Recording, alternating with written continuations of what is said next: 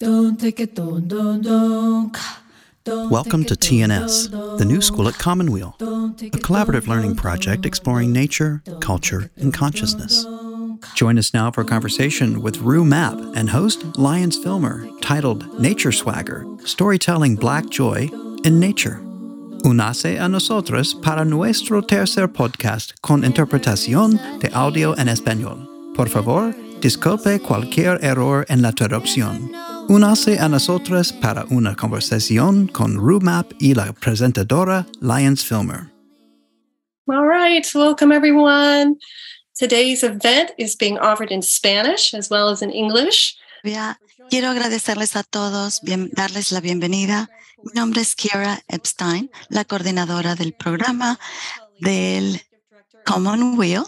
Estoy acá con Kamala, la directora ejecutiva del Mesa Refuge, y Heather Clapp, y la directora del Centro Comunitario de Seashores, Point Reyes, la asociación comunitaria. Estamos acá con Lions Filmer en las charlas para el impulso de la mujer. Nos da un gran placer, es un honor tener a Rue Mapp para la conversación con el contoneo de la naturaleza, de la interacción con la naturaleza en el aire libre. En un momento vamos a presentar a Rue y a Heather. Quiero decirles que me ha encantado tener estas conversaciones con mujeres increíbles que están haciendo un trabajo increíble.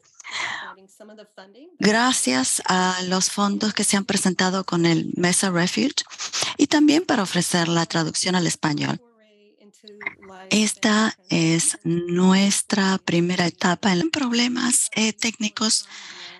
Me mandan a mí, Kira, esta pregunta, me indican cuál es el problema, les tratamos de resolver.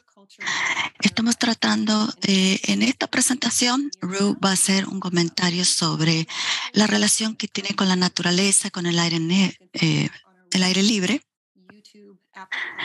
Ustedes pueden encontrar estas grabaciones en YouTube, en Apple Cast y en Spotify. También esta producción va a estar como en un par de semanas, van a poder encontrar el link. Queremos agradecer a Kamala, a Flavia, a Lions por ayudarnos en esta producción. Creo eso es todo en cuanto a los temas generales. Ahora le voy a pasar el mando a Heather Clapp, al Point Reyes, National Seashores Association. Kamala y Lions Filmer estamos presentando a todos los participantes, las personas que hacen que esto se haga posible. Gracias, Kira. Les agradezco por todo el trabajo que están haciendo todos. Es un gran honor para mí estar presente como parte de estas series, esta conversación con Rue Mapp.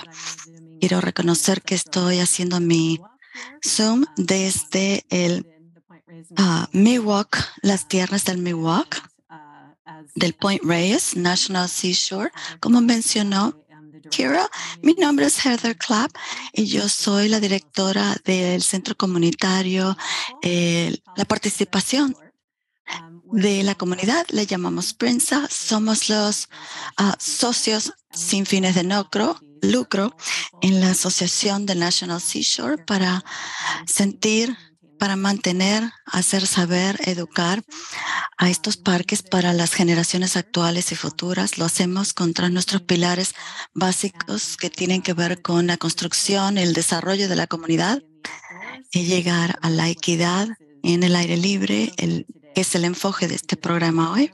Me gustaría señalar que uno de los programas esenciales que se llama Los jóvenes y los parques.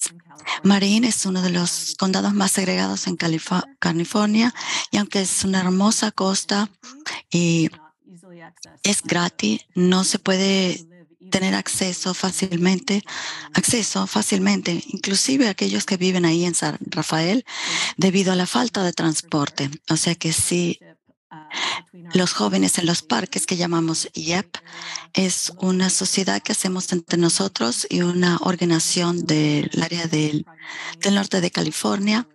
Es BIPOC y comunidades pequeñas. Estas comunidades han sido históricamente infrarrepresentadas y han sido impactados por inequidad social y económica. Estas son hermosas tierras que tienen la primera visita al océano, la primera caminata en los bosques. Estamos muy orgullosos del trabajo que estamos haciendo. Estamos creciendo juntos y estamos desarrollando esta sociedad para los jóvenes y para todas las generaciones. Gracias por permitirme esta interacción. Bienvenidos a todos, bienvenida Lions, Rue, a Heather, muchísimas gracias por resaltar lo que está haciendo Prince Up en cuanto a que el parque sea un lugar más accesible para las personas. Esto es un trabajo increíblemente importante. Ciertamente les agradecemos todo lo que están haciendo. Tenemos un gran honor de también unirnos a esta serie. Esta es la última parte de esta serie y de ofrecer estas conversaciones en español ha sido un descubrimiento para nosotros hacer este tipo de programación. Nos gustaría hacer mucho más. El Refugio Mesa es un retiro para escritores y activistas en la costa y en las tierras de Miwok y Aguasavos. Hemos dado lugar a personas que participan en fotografía, escritores, incluyendo a Rue Mapp, que escribió su libro La saga de la naturaleza en el 2013. Acá en el Refugio Mesa, Ruth también habló en la geografía de la esperanza en nuestra conversación del 2018. Ella tiene un conocimiento muy amplio de estas áreas del National Seashore. Quiero decirte que tu libro está pasando por todas nuestras manos en el Refugio Mesa, todo el personal, los participantes, los visitantes. Quiero que sepas eso. Estamos muy orgullosos de todos los graduados del Refugio Mesa, las ideas y los valores que ellos resaltan y cómo están formando la conversación pública, cambiando las políticas nacionales. Gracias, Rue, por compartir tu historia y para alentar a las comunidades negras para reclamar tu puesto y su puesto en el aire libre, en la naturaleza. Ahora te voy a pasar el micrófono, Rue, y a Lions. Gracias, Kamala. Mi nombre es Lions Filmer. Hace más de 30 años que hago yo radio y televisión. Sin mi micrófono me siento desnuda. Es un poquito una locura, pero yo hice radio en la universidad hace millones de años atrás. También fui programadora en Berkeley. Trabajé con el Departamento de Mujeres, Drama y Literatura y Asuntos Públicos. En 1999 me adherí como programadora comunitaria en un programa radial en el cual me hice la directora de programación. Unos 18 meses después, seguí los pasos de nuestra fundadora Miriam Merch. Quiero saludar a Miriam por haber puesto a esta programación radial en el mapa de radio. También hemos interactuado con el Refugio Mesa y ya hemos trabajado con ello varios años. Es una gran oportunidad de hablar con increíble gente como Rue Mapp. Y también soy yo egresada de la residencia del Refugio Mesa y yo sé lo maravilloso que es esa experiencia. Ahora, al pensar en mis experiencias en la naturaleza, cuando en esa época no teníamos el dinero para comprar las carpas de campaña y teníamos esas bolsas de campaña que eran de lana gruesa que teníamos que arrastrar por ahí, en medio de la naturaleza. Mi actividad favorita cuando era niña era subir a los árboles.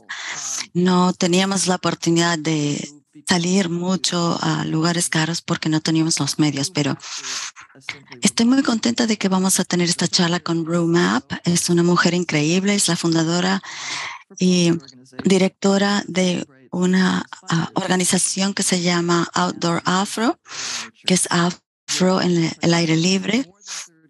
con la interacción en la naturaleza. Tiene participantes en más de 30 estados. En el 2022 hizo los libros de las crónicas con el contenido de la naturaleza, las historias y visiones de la alegría negra en el aire libre, al aire libre, con increíble fotografía y con historias hermosas.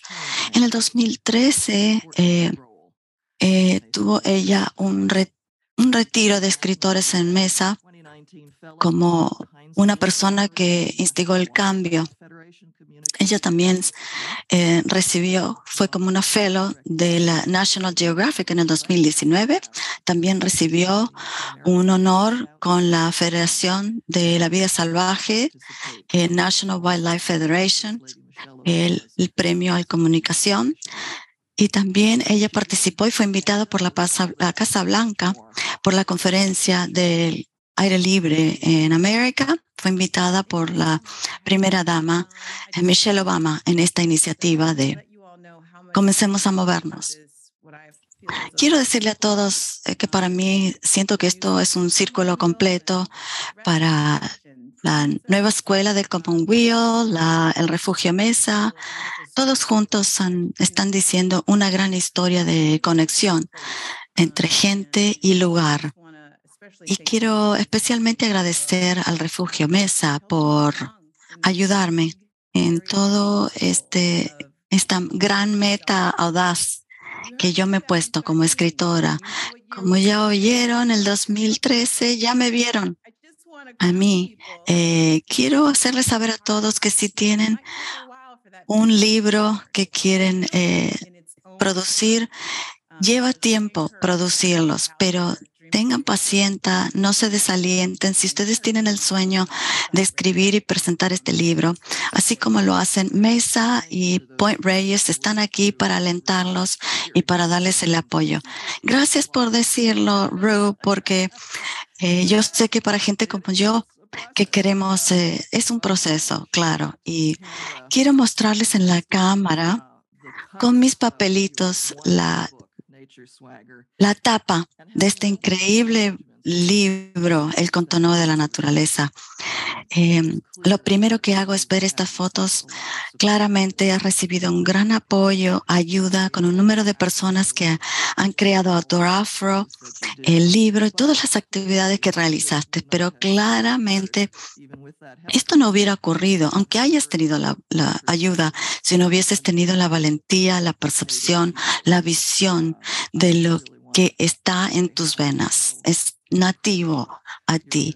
Quiero decirle lo increíble que ha sido este proceso. Este es un libro increíblemente maravilloso. Yo les aliento a todos que consigan una copia. Las fotografías son tan maravillosas, las historias tienen una inspiración innata. Siento una gran alegría cuando lo leo el libro. Lo he repasado y me digo, oh sí, las niñas negras que suben a los árboles y les gusta treparse a los árboles. Estas historias tan hermosas que valen la pena. Es una gran expresión de algarabía al aire libre. Quiero hablar de esta algarabía. Después de la presentación, vas a leernos qué significa esto. Bueno, gracias por tus lines, por tus palabras tan generosas. Hablas del libro por una relación que tenemos.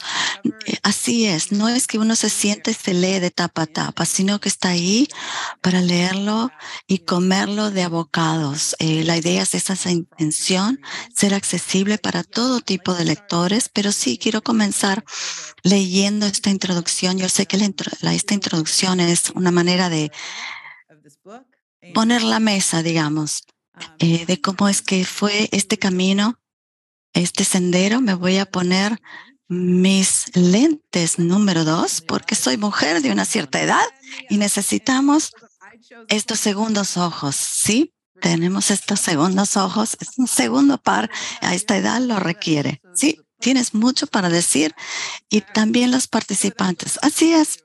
Bueno, sin más demora, esta presentación que tiene una invitación abierta.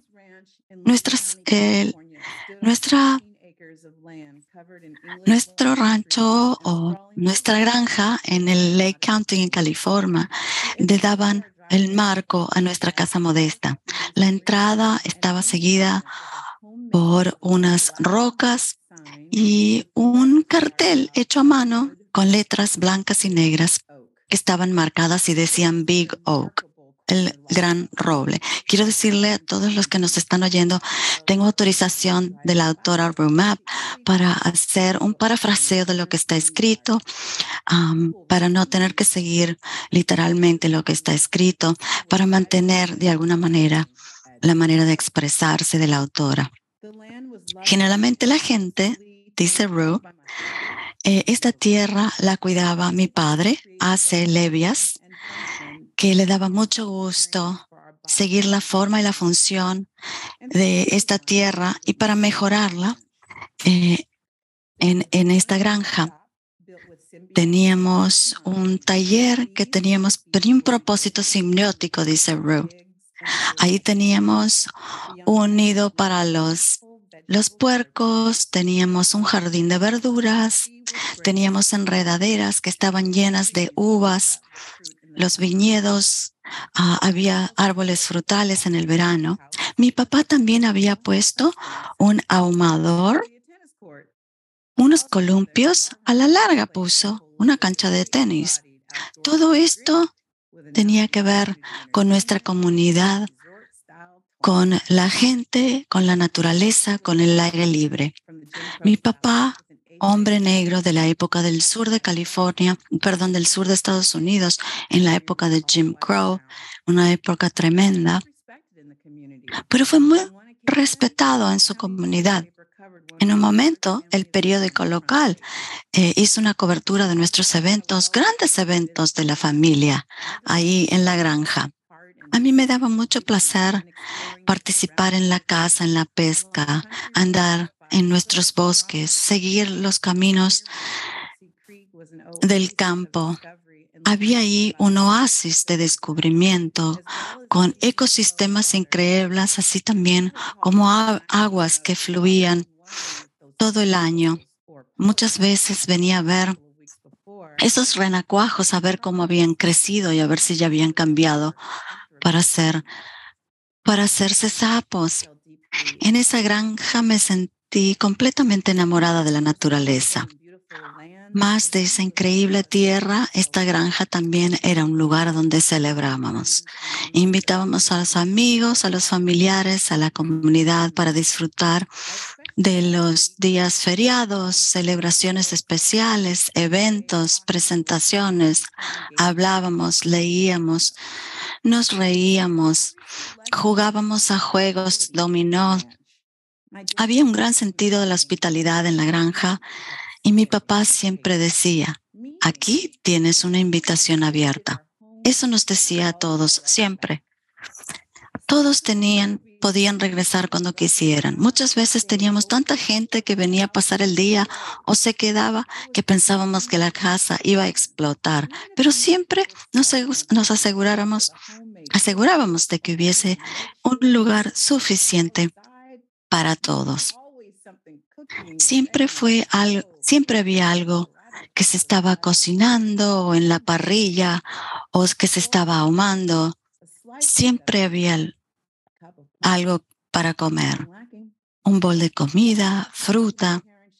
La hospitalidad que demostraban mis padres para todos, todo el mundo lo recuerda hasta este día. Esas maneras de dar la bienvenida en la granja, aceptaba a la gente mayor, a los jóvenes, a los niños, día y noche. Ahí se podía ver el contraste con la ciudad. El aire era tan fresco y tan puro, con los árboles del bosque, sentía uno la experiencia del silencio. Tenía yo como un asiento especial de la primera fila con esta comunidad, con la naturaleza.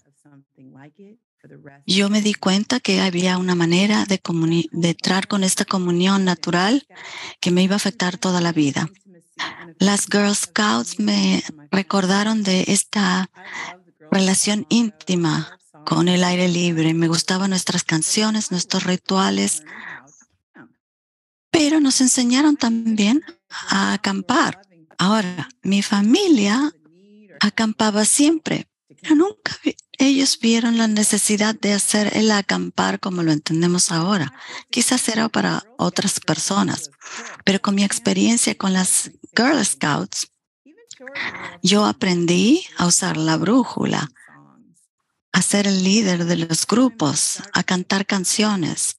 Ahí comencé a escribir mi diario en papel de Hello Kitty. En esas páginas me atrajo mucho este tiempo en la naturaleza y yo escribía con gran detalle lo que veía, lo que hacía y compartía mis historias de cómo nosotros nos entendíamos en esta pequeña comunidad de carpas. Me fascinó la tecnología con el tiempo. Al crecer en el área de la Bahía Norte, me interesó mucho la tecnología que estaba naciendo en esta área del norte. Para cuando tenía 10 años ya estaba programando el lenguaje BASIC y mis padres me compraron la versión de la computadora Commodore, que fue la primera computadora. Muchas veces traía mi computadora y practicaba la programación en la granja. Practiqué el activismo y el servicio a la comunidad en la universidad, en el centro de las mujeres y en el centro comunitario. Para los años 90 ya estaba yo un poco más cementada en esta comunidad como mujer negra, era la única que existía en mi grupo. Esto me hizo pensar en la gran necesidad de enseñar y de resaltar el aislamiento que sentía yo cuando era mujer, joven, creciendo en un área remota, en la naturaleza, en un área salvaje, y también de cultivar mis propias experiencias. En mis experiencias con tecnología digital me pareció fácil adoptar el Internet en esta experiencia y con un enfoque renovado en el exterior, en el aire libre, en la naturaleza, con el uso del World Wide Net, que es el Internet. Esas conversaciones no me satisfacían. Los organizadores de grupos no siempre explicaban lo que yo quería saber para tener una experiencia exitosa y muy a menudo no tenía la experiencia de gente con personas que se parecieran a la manera en que yo me veía. Con el tiempo, con mi experiencia en la comunidad, yo me di cuenta que yo quería que todos sintieran esta experiencia, tal como lo hacía yo. Cuando me hice madre, cuando tuve mi familia, yo quería que todos podamos tener vacaciones en nuestras playas, en los senderos salvajes y viajar a menudo cerca de la casa. Me gustaba acampar para conocerme con la otra gente, pasar horas bajo los árboles, comer todo lo que pudiéramos, disfrutar de la casa. Pero en estas experiencias, sobre todo muy lejos de Oakland, vi muy pocas personas blancas y sentí que mi gente estaba perdiéndose todo lo que yo sabía que la naturaleza me había dado a mí. Para cuando ya tenía mis años 30, ya no estaba casada y estaba criando 3 niños sola, decidí regresar a la universidad para prestar atención a mi título de posgrado que había abandonado por un tiempo. Después de 2 años de noches sin dormir, por estar estudiando, trabajando también a tiempo completo y criar a mis hijos, encontré que una salida que tenía era escribir. Por los siguientes 3 años, mis hijos y yo fuimos a la universidad, aunque fue solamente una la que estaba en esas aulas. Al completar mi título, estaba viendo un país en recesión. Ese trabajo que yo pensaba que iba a obtener ya no era posible. Tuve apoyo de un mentor, de un líder. Me dijo que iba a tener un gran reto. ¿Cómo es que iba a poder estudiar intensamente con mis 3 hijos ya creciendo, que me necesitaban más que nunca, y poder escribir y cumplir con mis metas? Rita Capon comprendió lo que yo estaba haciendo y ella me preguntó, si no tuviera las limitaciones de tiempo y dinero, ¿qué haría? Y comencé a pensar. Comencé mi sitio web para conectar a la gente negra al aire libre. Este fue un momento revelatorio para mí. Este fue un momento mágico. Fue abrir las puertas a las posibilidades que todavía se están desplegando. Fue como si las verdades en mi vida estaban escondidas a simple vista y ahora estaban listas para verse. Comunidad, naturaleza, tecnología, escribir, finalmente podían entretejerse en una expresión simple. Fue un momento de regresar a casa para expresar plenamente lo que yo tenía para decir como individuo, mientras darle la oportunidad a mi comunidad a que haga lo mismo. No mucho tiempo después de hablar con Frida, abrí mi tableta y empecé a crear mi blog, que se llamó Outdoor Afro, o sea, afro al aire libre, en las sierras de California, en un viaje a la naturaleza. Mi primer blog fue cómo es que esto salió y cómo crecí, hablando de familia y la naturaleza y la relación con la comunidad, hablando de cómo que es posible que una chica negra como yo tenga esta relación tan estrecha con la naturaleza y cómo me ayudó a crecer y a expresarme. Yo sentí que la gente me dio muchísimo apoyo, me dio mucho gusto encontrarlos, haberlos encontrado. Me encantaría hacer campamento con todos ustedes. Esto no era solamente para mí, este blog. Recibí gran apoyo de gente en todo Estados Unidos, donde me hablaron de esta algarabía, de la relación con la naturaleza. Sentí que esto estaba haciendo eco y comprendí el poder de la representación en hablar de estas historias, así también como el uso de la tecnología para hablar de la representación a gran escala. Reflejé sobre las verdades de Sojourner, County Clarks y la tecnología, la fotografía durante la guerra civil para crear una visibilidad mayor para un movimiento que con éxito terminó la esclavitud y la guerra. Ahora en 2009 había una nueva frontera de los medios sociales que democratizaron la relación pública y el mercadeo para mi trabajo público. Desde mi mesa en la cocina podía hablar una historia nueva usando mis imágenes de haber crecido en la naturaleza y al aire libre. Gente negra como yo en la naturaleza, hermosa, libre. Así también como yo siempre supe que podía existir esta experiencia. En los siguientes años me entregué a mi trabajo con un enfoque y determinación como nunca tuve, donde aprendí sobre la conservación del medio ambiente y aprendí cómo comprender que Outdoor Afro podía entrar dentro de este marco.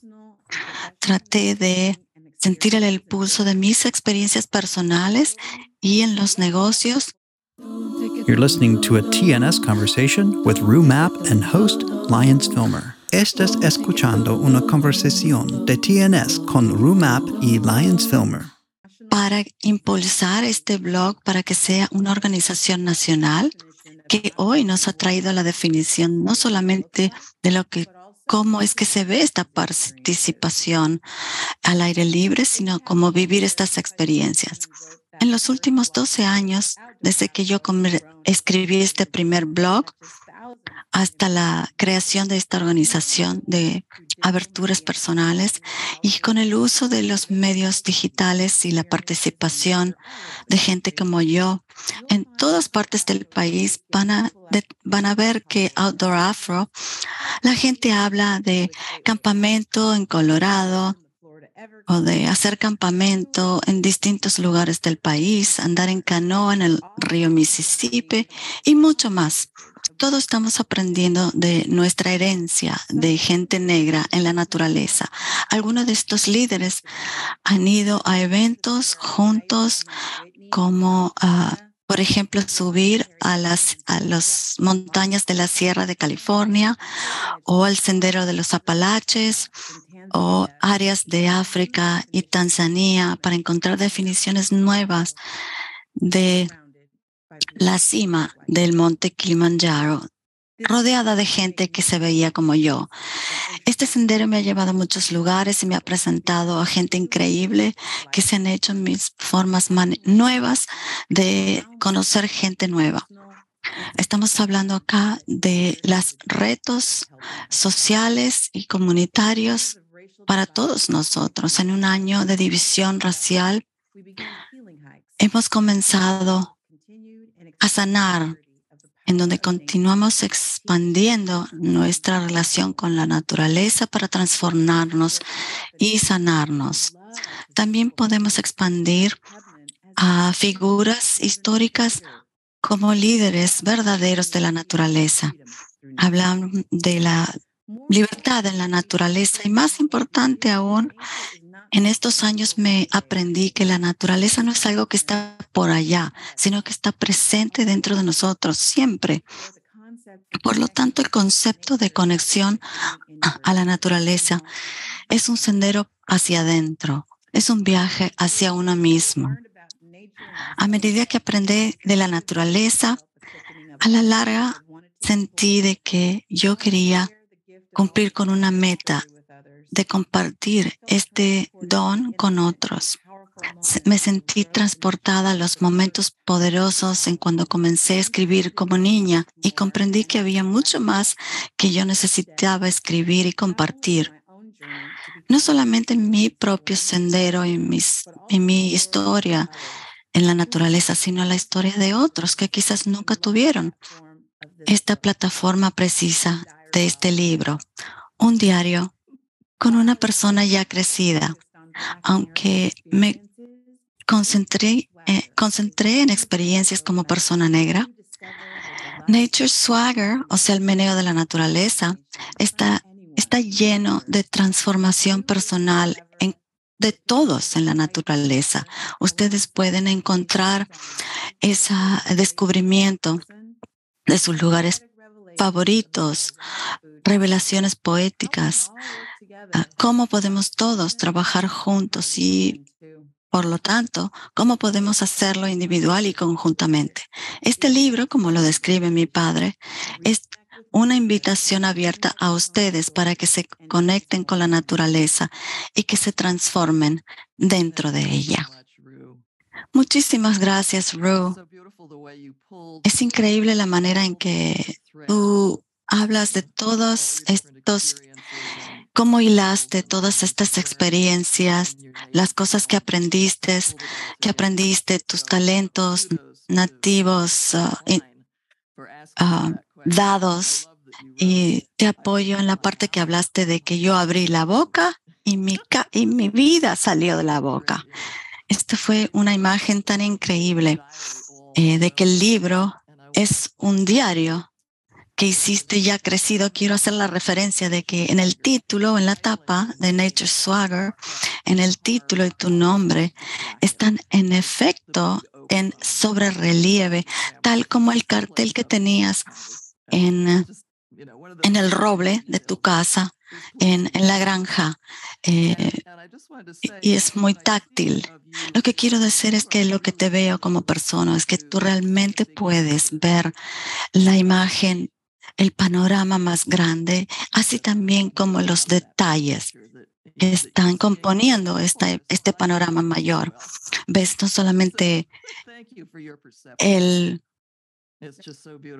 el bosque, sino los detalles del bosque, cada uno de los árboles. Me encantó oír esas palabras que quizás yo no puedo sacarme de mi propia consciente o de mi subinconsciente, pero te agradezco por este libro tan maravilloso, por todo el libro que estás haciendo, por el trabajo que estás haciendo.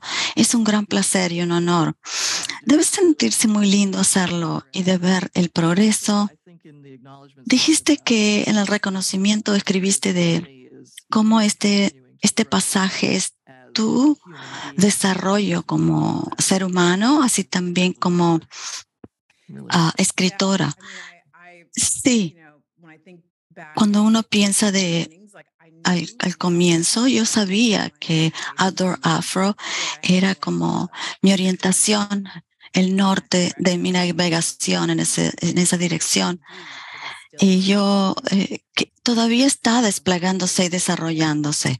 Yo siento mucha gratitud de hacerlo y también siento mucha gratitud de que tengo la fortitud de poder hacerlo. Hay no, no todos pueden hacerlo. Eh, Lleva un tiempo hasta que se abre el paracaídas.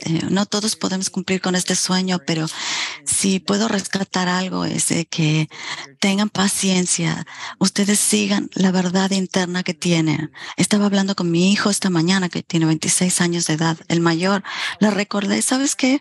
Cuando yo comencé a hacer Outdoor Afro, no fue como que tenía el apoyo de toda mi familia, no todos entendían lo que estaban haciendo, todos me decían, ¿por qué no vas a trabajar un trabajo real?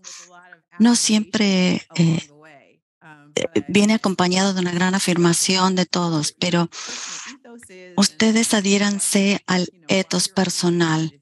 Mientras que uno está sobre este planeta, en la manera que lo comprendan, definitivamente, entréguense. Hablando de tus hijos, obviamente tú hablas de algunos de los retos de la crianza de tus hijos mientras que criabas a hacer todo este negocio, pero yo supongo que esto va a ser cosas muy positivas en la crianza de tus hijos, así también como para ti. Ver lo que está su mamá haciendo, tal como lo estás haciendo. Bueno, todavía está desplegándose y desarrollándose.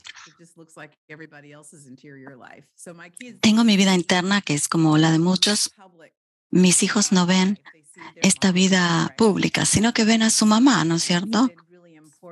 Es muy importante para mí y ha sido importante en este tiempo de tener esta división, esta separación. Llegó un momento en que mis hijos decían, vamos a subir a la montaña, ¿es para Outdoor Afro o solamente para contigo? O sea que ha sido muy importante de que ellos tengan suficiente de mí para mis hijos y ahora para mi esposo. Me he casado hace 6 meses que me casé. Es otro capítulo y es maravilloso que mi esposo también, que es entusiasta del aire libre, de compartir tiempo juntos también, momentos para conectarnos entre nosotros, conectarnos con la naturaleza y de recordar que así como yo hablo de la importancia de que todos salgamos al aire libre, yo estoy todavía aprendiendo esta medicina de la naturaleza. De que quede claro y de manera empática de lo que la gente puede hacer. Se siente de que estamos todavía aprendiendo la importancia de ser humanos, ¿no es cierto? De ser imperfectos, de seguir el proceso que tenemos, de que yo puedo seguir y no te pongo en un pedestal, pero sí te admiro. Podemos ser seres humanos, pero sí tengo una persona que es un líder en este caso, como seguirte a ti, por ejemplo. Me parece importante tener esta perspectiva de que somos un trabajo que está en una obra en proceso, ¿no? Bueno, así también es la naturaleza, así opera. Si piensas en los que trabajan en el jardín, ¿cuándo termina uno de trabajar en el jardín? Nunca. Es un trabajo que no termina nunca. O sea que eso es mi piedra basal. Cuando tengo estos momentos, ya sé que son momentos personales, o cuando estamos hablando de estos momentos, de la momentos de la sociedad, podemos hablar de lo que nos está enseñando la naturaleza todo el tiempo. Cómo nos vemos a nosotros mismos, cómo es la vida cómo hay temporadas en la vida. Nada permanece igual para siempre. Especialmente en los últimos años ha sido muy importante para que yo me respalde en la naturaleza como guía, para poder seguir teniendo mi cara pública, pero también para tener mis momentos de calma, para reenergizarme. Bueno, ahora, ¿por qué no hablamos quiero hablar a Shelton Johnson, el que escribió el prólogo, que es el ranger, el guardabosques de uno de estos bosques. El bosque tiene 4 secciones. ¿Por qué lo dividiste de esa forma? No era tanto lo que yo quería hacer, sino cómo las historias se autoorganizaron, solitas se organizaron así. Yo sabía que no quería organizar este libro como cómo hacer algo o que tenga un enfoque simplemente de actividades, sino que, acá está lo de caminatas, senderos de bicicleta, sino que quería hablar de la emoción o el llamar a actuar, que cada uno de estos contribuidores a los que contribuyeron, ¿cómo lo hacen? Ustedes ven que una persona que quizás puede estar en una sección puede también aparecer en el nombre de la alegría, porque no solamente tiene que ver con una actividad, sino con la historia y cómo se presenta la historia. A medida que estas historias se presentaron, fue como como hacer una pintura, cómo es que se desarrolla la pintura. Pude concentrarme y pude tener concentraciones y temas de cómo se presentaron estos temas. Podemos seguir estas últimas contribuciones y cómo entraron perfectamente dentro del tema más grande, sin mucho esfuerzo, nada forzado, ni mucho corrección. Hay las personas tenían igualmente distribuidas las historias en cada sección, más o menos. Así es como estos temas se desarrollaron y básicamente fue basado en cómo es que estas personas me lo contaron. También quiero hablar de cómo esto habla del proceso del escritor. Cuando se le pide a una persona ser el escritor, no todos pensamos que somos escritores. Es una gran presión una persona cuando le dice, yo no escribo, yo no sé escribir, yo no soy autor. Bueno, este proceso de juntar como a más de 30 personas me ayudó a comprender la accesibilidad, cómo adaptarme a lo que cada uno siente que es su punto de confort. Hay personas que escribieron solos. Yo hice la parte edición, pero como se presentaron todas estas partes, fueron muy singulares. Hay personas que necesitaban un poquito más de guía. Uno de los contribuyentes de historias estaba hablando de escríbelo como escribes algunos de estos posts de Facebook bastante jugosos.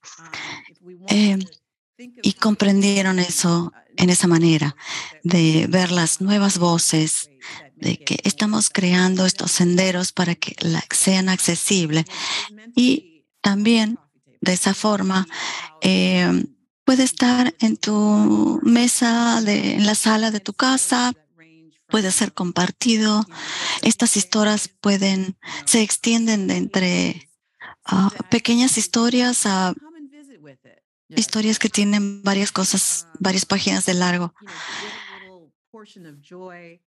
Puedes recibir una porción de alegría, lo dejas, sientes la alegría y regresas al libro más adelante.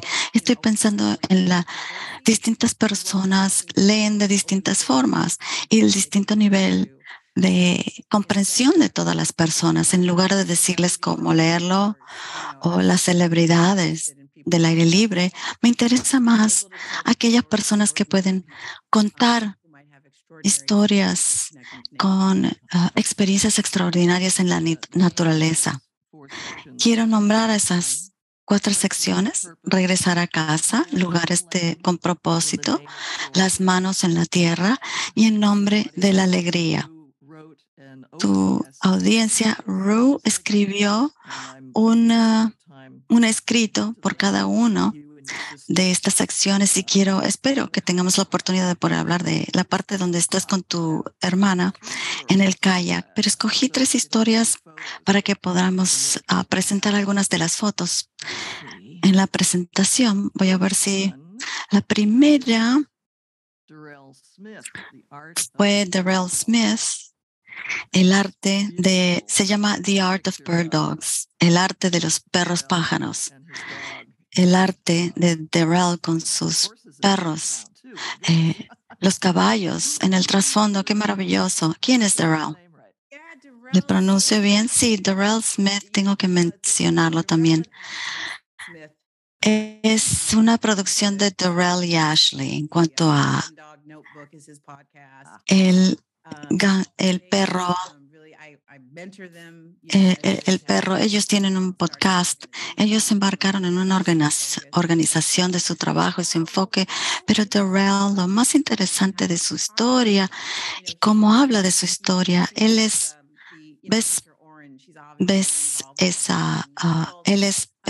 cazador, participa mucho y está muy embebido en las historias de los cazadores.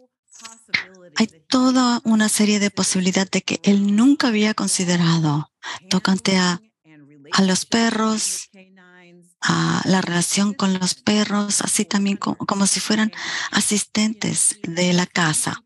Él había visto que la gente, por primera vez, expertos o peritos en esta casi una relación poética con estos caninos. Y yo dije, yo quiero ser así. Muchas veces pensamos en figuras de los deportes que son admiradas por los jóvenes. Y esta es una analogía. Estos para mí fueron como los Michael Jordan de la casa. Yo quería lo que ellos tenían para presentar. Esto es la importancia de la representación, porque si les damos a la gente una gran variedad de posibilidades, hace que sea posible pensar en más allá de las cosas que nos presenta la vida. Desafortunadamente para jóvenes negros, muchos de ellos no tienen mucha cabida para ver figuras. En el entretenimiento de los deportes lo pueden ver, pero para que ellos tengan este despertar y ver las posibilidades de algo en los cuales puedan profundizar o meterse de cabeza. Estamos hablando de minorías, la participación en las comunidades de pescadores y cazadores, y hemos visto la gran respuesta de la gente. Esta organización está basada en Atlanta, Georgia, y es una de las personas más dulces que he conocido. Darrell no es cazador. Él participa por los perros. Para él, lo esencial son los perros. Aparentemente, él colecciona perros. Tienen una gran propiedad en Atlanta. Tienen lugares para cuchas para sus perritos, y él se ha hecho un gran perito, una gran fuente para muchas personas que quieren aprender sobre los perros en la casa. Y el descubrimiento de lo que uno quiere, lo que quiere hacer o lo que quiere ver. Es muy interesante cuando uno ve lo que puede llegar a aprender, que uno ni sabía que podía llegar a aprender. La siguiente foto fue de Bryson Sutton aprendiendo a nadar. Hay un niño en el agua con sus ropas, pantalón corto, claramente adorando el agua. Sí, Bryson es un individuo muy especial. Ahora está en la escuela secundaria. Tomamos esta foto hace bastante tiempo. Él, en efecto, fue nuestro primer participante en la natación. Outdoor Afro apoya para enseñar a dar clases de natación a las personas en nuestra comunidad que no saben nadar.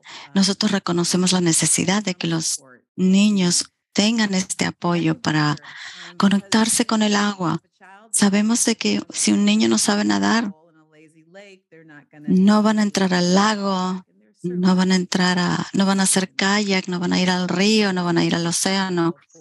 Por lo tanto, es esencial que nuestros jóvenes tengan esta experiencia y esta comunión, digamos, con el aire libre. Es como algo que se aprende en la vida, pero queremos continuar esta experiencia. Aunque no lo crean, él decidió un día que él quiere ser el director de Outdoor Afro y ya lo decidió. Y ya ves cómo él ya está planeando su propio éxito. Bueno, y esto habla un poco de lo que ya decíamos antes, de la representación. Para mí, una persona que, o sea, conozco a su mamá desde que él tenía 12. O sea que estoy muy al día con su vida y lo que ha conseguido en su vida. Pero es un ejemplo también de lo importante que es para los jóvenes, para que vean a gente como yo. Por eso yo trabajo tanto para hacerlo esto como una profesión, para que la gente pueda ver que sí, esto es un trabajo. Uno puede crecer al aire libre en temas del medio ambiente, la naturaleza, tener un efecto positivo en la comunidad y hacerlo de manera profesional. Si hay algún legado que yo puedo reconocer en Outdoor Afro, es gente como Bryson que me diga, sí, yo quiero hacer esto cuando sea grande. Hablando de la ayuda de Outdoor Afro que está dando en el programa de natación que tiene, si los padres o los demás quieren averiguar más de qué se trata o quieren participar en Outdoor Afro, sí, outdoorafro.org, ahí tenemos nuestro programa de natación, o si no, outdoorafro.org, me pueden mandar un mensaje directamente a mí y podemos conectarnos directamente y así también puedo conectarlos. Nuestra meta es que este año tengamos 1,000 bebés en el agua. Quiero también dar un poquitito más de contexto de por qué que lo hacemos.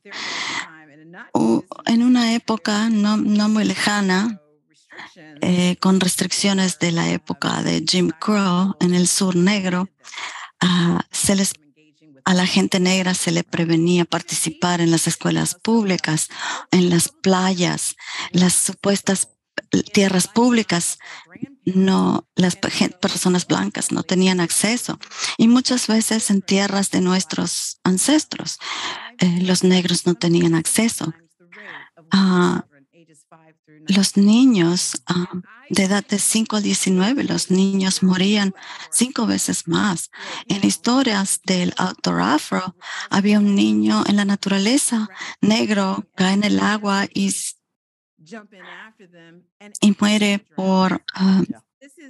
porque se ahogó en el agua. Esto no tiene que ver no solamente con niños, sino de ayudar a los padres, a los que les cuidan, a los padres, a las tías, las abuelas, de que todos sepan cómo nadar y que puedan ayudar a un niño, que les enseñen también a cómo nadar.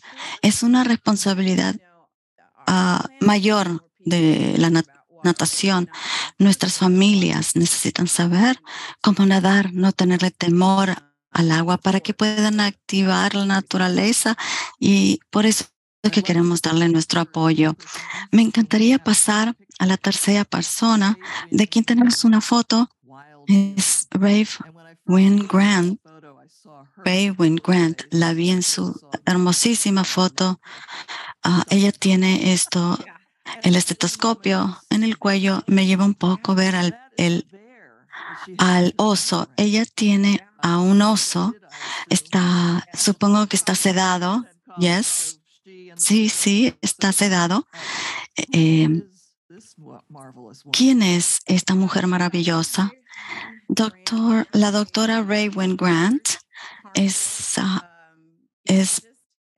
una ecologista de carnívoros, de grandes carnívoros. Ella ha pasado mucho tiempo estudiando estos carnívoros, tal como esta increíble criatura que ven acá. Ella también es fellow de National Geographic. Ella y yo nos conocimos a través del programa. El Nat Geo es lo que nos llevó a un punto de conocernos. Ella tiene un podcast también. Si quieren oírla hablar, pueden fijarse, buscarla a ella, donde ustedes oyen sus podcasts, y pueden ver que ella, hablando de esta imagen, es la alegría y también la interrupción. Esto no se espera, ¿no es cierto? Cuando hablan de lo que hace un carnívoro enorme, ¿qué hace un ecologista y un biólogo? A menudo, no a menudo se ve una mujer que se ve como ella. Esta es la premisa de Outdoor Afro. Porque es que este libro fue importante, es para que la gente pueda ver a distintas personas que se imaginan pueden tener la experiencia educativa, pero también tengan una gran pasión. Este es su punto cardinal, este es su norte. Lo importante de su historia es que ella no habla mucho de su trabajo. Ella habla, en efecto, de la relación que tiene con la naturaleza y de cómo es que ella se inclinó a la naturaleza cuando ella estaba pasando por una experiencia humillante en su vida personal, cuando se sintió violada y no tuvo el tipo de reconocimiento ni apoyo, pero ella se respaldó en la naturaleza como manera de encontrar su sanación, su cura.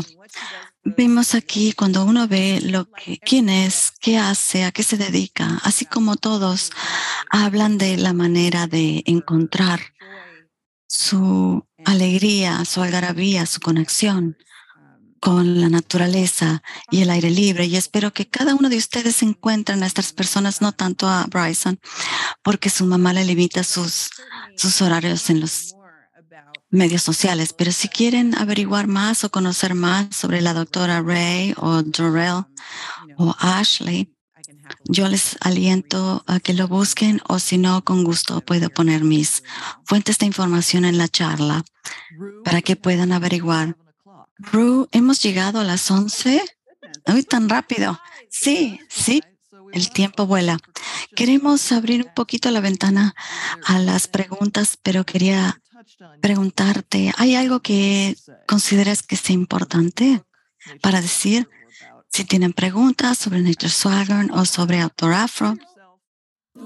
You're listening to a TNS conversation with Rue Mapp and host Lyons Filmer. Estás escuchando una conversación de TNS con Rue Mapp y Lyons Filmer. Estamos viviendo momentos medio extraños. Estamos divididos y yo siempre quiero que este trabajo sea un canal para la conexión, para sanar, para comprendernos. Estoy pensando en mi jardín. Me acordé ayer las plantas que tengo. Estoy hablando de los yuyos, las malezas. Hay cosas que uno no quiere. Lo que uno considera que quizás yo no lo quiero, pero a menudo tiene gran significación y tiene un valor significativo en el ecosistema. Quizás puede tener valor para los pájaros buscando un nido, para los que polinizan. Puede ser un refugio para otros animales. Quizás no nos gustan, no los queremos. A veces los cortamos, a veces los sacamos de raíz, pero a menudo, ¿qué es lo que podemos aprender de ellos? En ese aislamiento que muchas veces tenemos al vivir aquí y a la gente que queremos desconectarnos, quizás estamos perdiéndonos algo muy valioso. ¿Cómo imaginamos que pueden ser nuestra manera de ser humanos como parte de este ecosistema? Algo que nos tiene que ver con todos nosotros, de manera equitativa, de manera igual. Los árboles no saben qué color tengo. Los pájaros no saben qué cantidad de dinero tengo en mi cuenta. Las flores igual florecen independientemente de la persona por la que vote para presidente. Esta es la manera de ver cómo vivir entre nosotros, encontrar esta interconectividad entre nosotros. Lo dijiste maravillosamente, te agradezco. Estoy viendo. Tengo acá la pregunta. ¿Cuál es la próxima frontera al aire libre que tienes? Uy, qué buena pregunta. Bueno, A mí me encantan aprender cosas nuevas, sobre todo cosas difíciles. ¡Uy, qué bien! Sí, es importante realmente a, a mantener la mente de un principiante. En Outdoor Afro no me siento tan principiante como lo dije hace unos 8 o 10 años atrás, pero yo siempre estoy tratando de aprender algo. Caza, escribir, jugar al golf, patinaje. La semana pasada, saltando la piola, la soga. La última, hacía 40 años que no lo hacía. Y a mí realmente le agradezco que mi cuerpo muchas veces se olvida y tengo que reconectarme con esa niñez para mantener el cuerpo en movimiento, mantenerme como una niña siempre aprendiendo. He tenido oportunidad de hacer muchas y tener muchas experiencias afuera, en el refugio, de ver grandes números enormes de caribú. He visto pingüinos en cantidades enormes. Y ahora voy a ir a Noruega, ahora en junio, para otro tipo de aventura ahora. Pero para mí es muchas veces es tan pequeño como la caminata en el vecindario para ver las flores, hablar con mis vecinos, hacerles cosquillas a los perros de mis vecinos. Muchas veces la conexión con esta comunidad es tan importante y que nos sostiene, nos mantiene junto con las oportunidades de tener experiencias más icónicas. Otra pregunta, ¿puedes hablarnos, por favor, sus caminatas de sanación? Esto con terapistas del apoyo al trauma. No son. Estas caminatas de sanación o cicatrización, entre comillas, es para entrar a la naturaleza y abandonar todo lo demás. Hablamos en un círculo abierto, o hablamos de cosas que hablan las personas de manera más discreta, privadamente, con una sola persona en la caminata. Pero para mí, para hacer esta sanación, esta cura, es que era el 2016, las ciudades estaban explotando, la amplificación de la violencia con la policía, distintas respuestas de cómo responder ante esto, la preocupación de la gente. Mi oficina en Oakland había helicópteros, la gente estaba tapando sus ventanas con maderas en caso de caos. Y yo misma estaba preguntándome, ¿qué se debe hacer en estos momentos? Una persona negra como yo, en una organización que es negrocéntrico, ¿cuál es mi papel en este momento? Y la respuesta me llegó. No sé si fue Dios, el universo, pero me quedó muy claro. Rue, la naturaleza. Esta es tu respuesta. Ese fin de semana traje a 30 personas conmigo al bosque. Yo no sabía cómo iba a ser una caminata de sanación, de cicatrización, de salud. No había ningún helicóptero sobre nosotros, no había policía, no había nadie que te tocara en el hombro, nadie estaba martillando y poniendo las maderas en las ventanas para protegerse. Era de la conexión entre nosotros. Este bosque, los redwoods, estos enormes árboles absorbieron nuestras preocupaciones. A medida que entrábamos en la profundidad del bosque, en estos senderos al lado de un arroyo, me di cuenta de que nosotros estábamos haciendo lo que la gente negra siempre sabía que se podía hacer, que es abandonar el peso en los hombros, dejar nuestras preocupaciones. La naturaleza ha sido el lugar del refugio por generaciones en nuestros ancestros. Ahí dejaron todas las preocupaciones y nos dejaron esto como plan para nosotros. Esta es la sanación de la naturaleza. Esta es la cicatrización. Esta es la forma de sanar en la naturaleza. Una de las preguntas es, ¿tienen un lugar favorito en la naturaleza donde regresas a menudo? El bosque de los redwoods. A menudo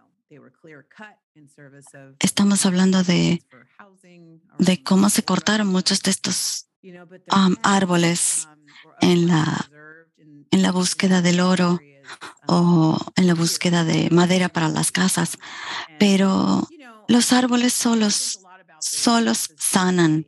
Estoy pensando en cómo las raíces están debajo de la tierra y están conectados entre ellos y los ayuda el mantenerse, crecer tan altos, mantenerse fuertes, y cómo nosotros como humanos podemos seguir ese modelo de interconexión para poder fortalecernos y crecer altos, fuertes, y de no ser tirados abajo tan fácilmente. Otra pregunta: ¿cómo mantienes la concentración para escribir el libro por un periodo de tiempo tan largo? En el 2020, yo no sé qué estaban haciendo ustedes, pero yo estaba en casa, sí, todos en casa, en el 2020. Como ya les dije en la introducción, que yo ya había estado en el refugio Mesa. Originariamente estaba pensando en el refugio Mesa estaba hablando de arte en su concepción artística, maneras de hacer una gran declaración de raíz que habla del negro en la naturaleza, pero yo quería realmente hacer una declaración clara sobre la conexión del negro con la naturaleza. Y no fue hasta el 2020 que las cosas ya se presentaron en perfecta alineación. Este fue el momento de pararnos, de dejar de hacer todo lo demás. Este fue un momento para mí para sentir la responsabilidad. ¿Te llamamos todos los días o qué hacemos? Bueno, lo que seas que quieres, tú haces tu propia programación. Yo comencé en que volver a lo básico, escribir, hacer libremente, escribir palabras, temas, hacer escritos, cuentos.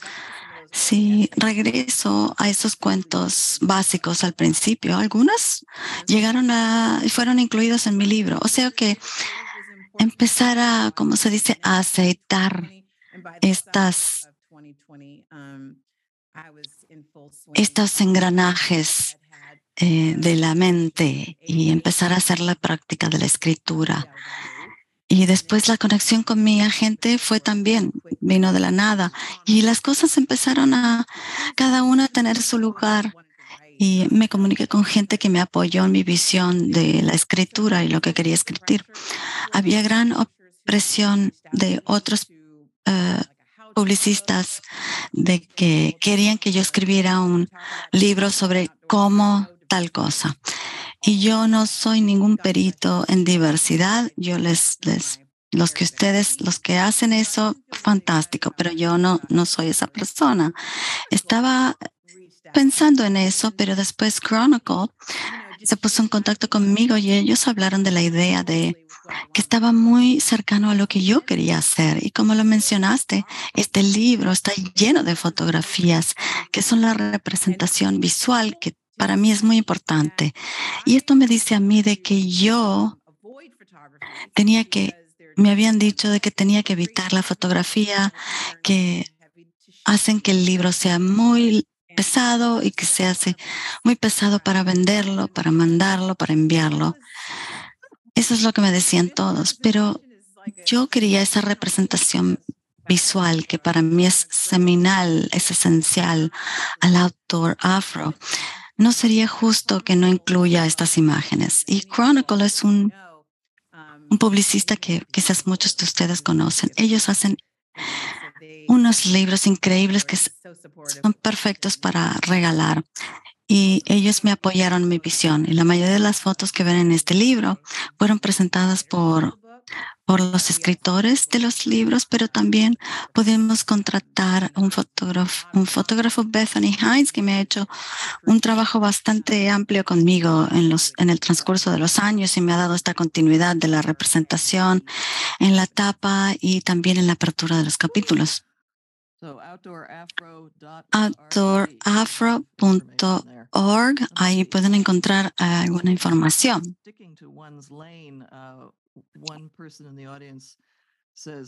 Hablando del carril a seguir, tú dijiste, tú dedícate a tu carril, Rue. La naturaleza, esta persona te apoya a poner los pies sobre este sendero, a pesar de que uno puede ser un líder en la reparación, en las campañas de reparación por las pérdidas durante la esclavitud,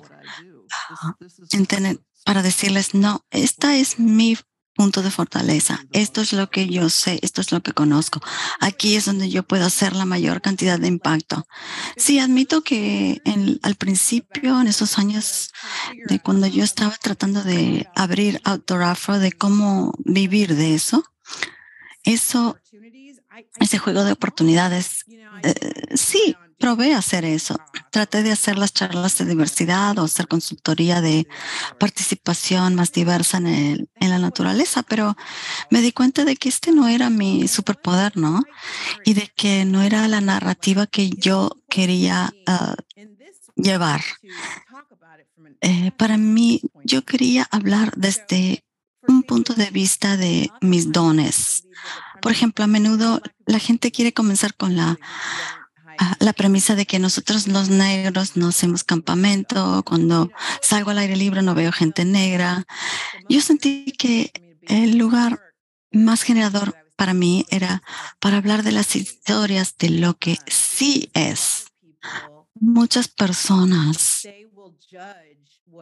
juzgan lo que es basado en lo que tienen de punto de vista, cómo son sus momentos recreativos, a dónde van. Pero si uno sale de la burbuja que tenemos, desde el lugar donde vivimos, hay muchas cosas que están pasando. Quizás tú no vas, tú no lo haces, pero hay mucha gente que sí. Para mí fue muy importante en mi trabajo. Por eso es que hablamos de la historia negra, la historia de la familia.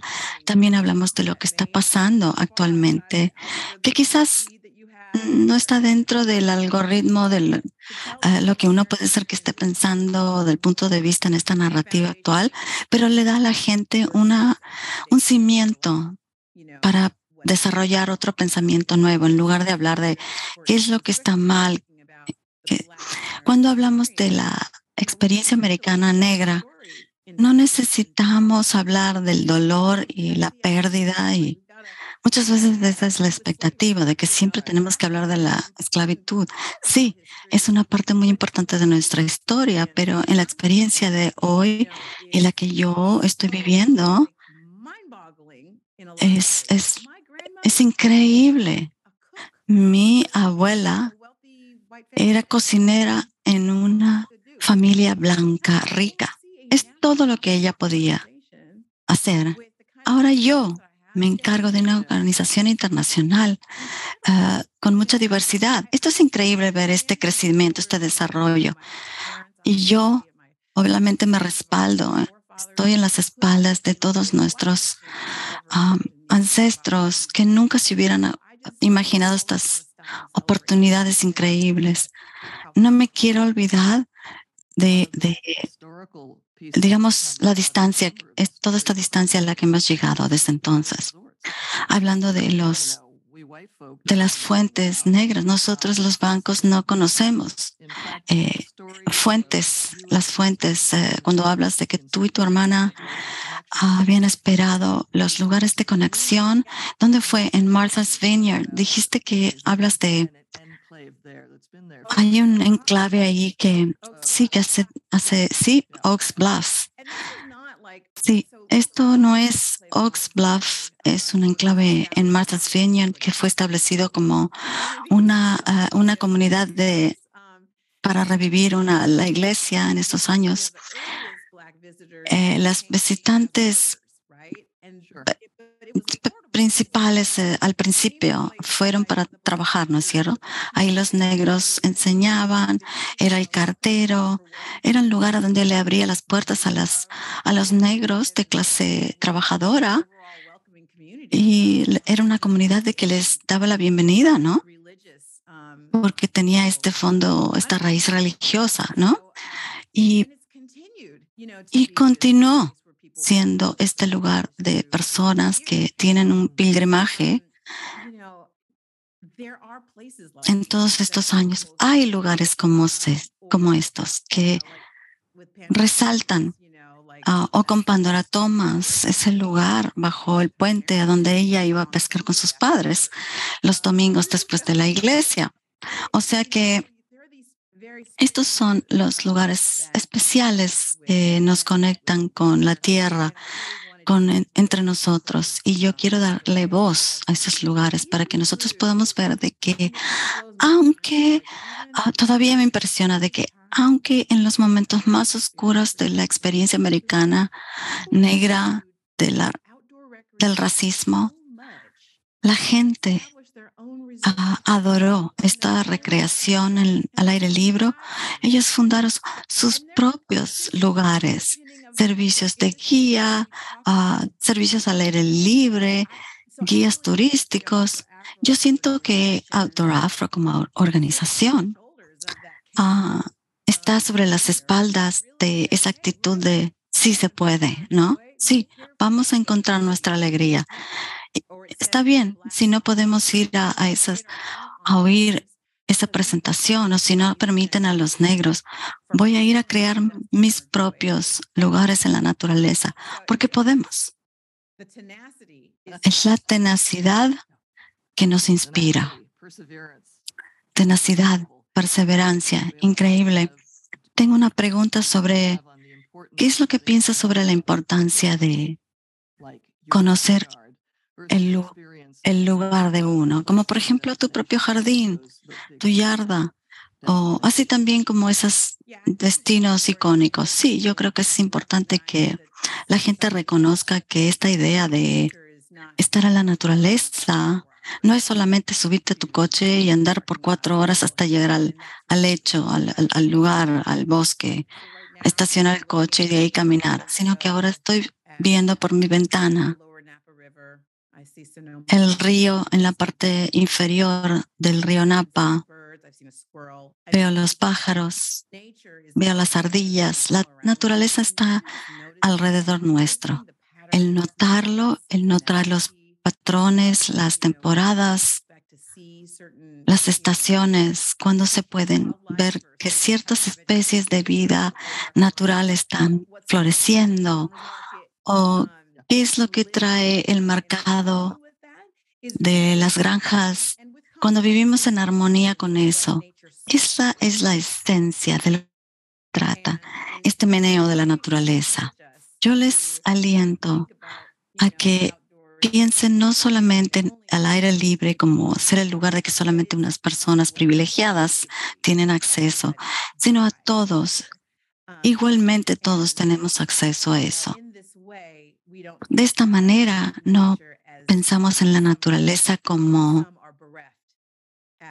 algo que alguien tiene el privilegio o que tienen el don de estar en la naturaleza.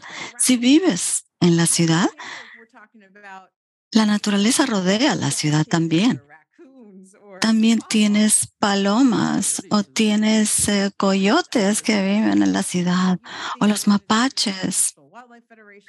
Las organizaciones como la Wildlife Federation o la Universidad de Cornell, que tiene un programa de gente que se dedica a ver los pájaros, que pueden verlos en el Internet. Se pueden ver las cámaras de distintos pájaros, los halcones, las águilas. Aunque ustedes no vayan a verlo en persona, lo tienen alrededor de nosotros, de uno, y tenemos que ver cómo vamos a vivir en armonía con ellos. Yo apoyo a todas esas personas que quieren conocer todo lo que tienen alrededor, así también como aquellos grandes lugares icónicos. Pero si no lo tienen o no tienen acceso, miren para arriba, miren alrededor. Ahí está para todos, para cualquiera, independientemente de cuántos medios tengan. Hay una historia principal en Nature Swagger que se lleva a cabo en el Detroit de los apicultores en Detroit. Hay todo tipo de granjitas que se han abierto en las grandes ciudades, de que, como tú dices, no necesitamos viajar por 4 horas para llegar a la naturaleza. La tenemos aquí mismo. Sí, me encantó hacer esa conexión con mis colegas en Detroit, que lo único que hicieron es que miraron y dijeron, oh, hay todos estos espacios baldíos, ¿por qué no hacemos algo con las abejas? Y decidieron que van a hacerse apicultores, y para educar a la gente sobre la importancia de las abejas, porque son importantes para las lecciones que aprendemos, pero también para el ecosistema. Y acá están, donde vivimos. Les aliento a que apoyen a las personas que están trayendo a la naturaleza al corazón de nuestras ciudades, y también que vayan a buscar su aventura afuera. Ya estamos cerca del final, ya son las 11:25. Tenemos una pregunta sobre ahora, ¿qué vas a hacer para Outdoor Afro y qué va a pasar con el libro? Sí, les agradezco la pregunta. Por el momento, la palabra del año es disfrutar del gusto de lo que está pasando. Siempre estamos pensando, oh, ¿qué sigue? ¿Qué sigue? Y no estamos disfrutando de este momento. Siempre tenemos una comida que está preparada delante acá, y antes de terminarlo, ya están preguntando, ¿qué quieres ahora? Yo quiero disfrutar este momento. Hay cosas maravillosas que están pasando. El libro acaba de salir hace menos de unos 6 meses atrás. Estoy disfrutándolo. Y sí, digamos que tiene muchas raíces y tiene muchas ramas. Estoy disfrutando mucho la organización a medida que continúa creciendo. Hemos contratado un director ejecutivo. Tenemos un lugar para que Outdoor Afro pueda seguir existiendo para las siguientes generaciones. Tengo una nueva línea de ropa que va a salir en septiembre junto con REI. Ropa para caminatas para todos los cuerpos. Ustedes que están buscando pantalones para caminatas, los tengo. Problema resuelto, y ahora tengo un nuevo marido. O sea que tengo una comida completa, por decirlo, de experiencias para disfrutar.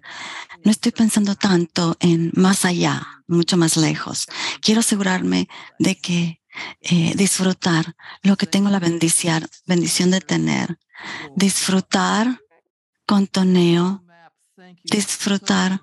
Rue Mapp, te agradezco tanto por pasar en todos estos momentos con nosotros. Estoy completamente inspirada por tu libro, Nature Swagger, el contoneo de la naturaleza. Te deseo lo mejor con Outdoor Afro, todas las personas que están haciendo crecer todo este movimiento enorme de comunidad. Te agradezco, Lions, por tenerme aquí. Gracias a todos los que me apoyaron, a todos los patrocinadores que hicieron que se dé esto. Queremos agradecerlo a Prensa, el Point Reyes, National Seashore, el Mesa, el Retiro Mesa, el West Marine Fund, Rue Mapp, a todos los individuos, Flavio Manconi por su traducción, a todos los que participaron en que se realice este programa. Kira, ahora te paso el micrófono. Gracias, Lions. Gracias, Rue, por tal presentación tan hermosa. Debo decirte que yo adoro la naturaleza y me encanta todo ese sentido de la sanación que se presenta por ver un árbol, por caminatas. Me encantó tu escritura, las páginas, la belleza de las fotografías. Es un tesoro realmente, te lo agradezco. Vayan, cómprenlo. Quiero agradecer a todos. Quiero recordarles a todos que vamos a irse a un link como en unas 2 semanas en tns.commonweal.org. Van a encontrar el New School también en el SoundCloud, YouTube y Spotify. Hasta la próxima vez. Rue Mapp, Lions Filmers, todos del Refugio Mesa, todos en New School de Commonweal. Nos vemos la próxima.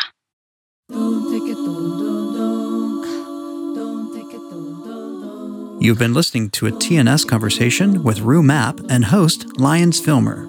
Thank you for listening to TNS, the New School at Commonweal. The New School at Commonweal is directed by Michael Lerner. Our program coordinator is Kara Epstein. Our audio producer is Ken Adams. Our theme music was performed by Debbie Daly. Visit us online at tns.commonweal.org. That's tns.commonweal.org. Commonweal is spelled COMMONWEAL. You can also find us on SoundCloud, iTunes, Facebook, YouTube, Vimeo, and Amazon Music. Thanks for listening. Water heal my body, water heal my soul.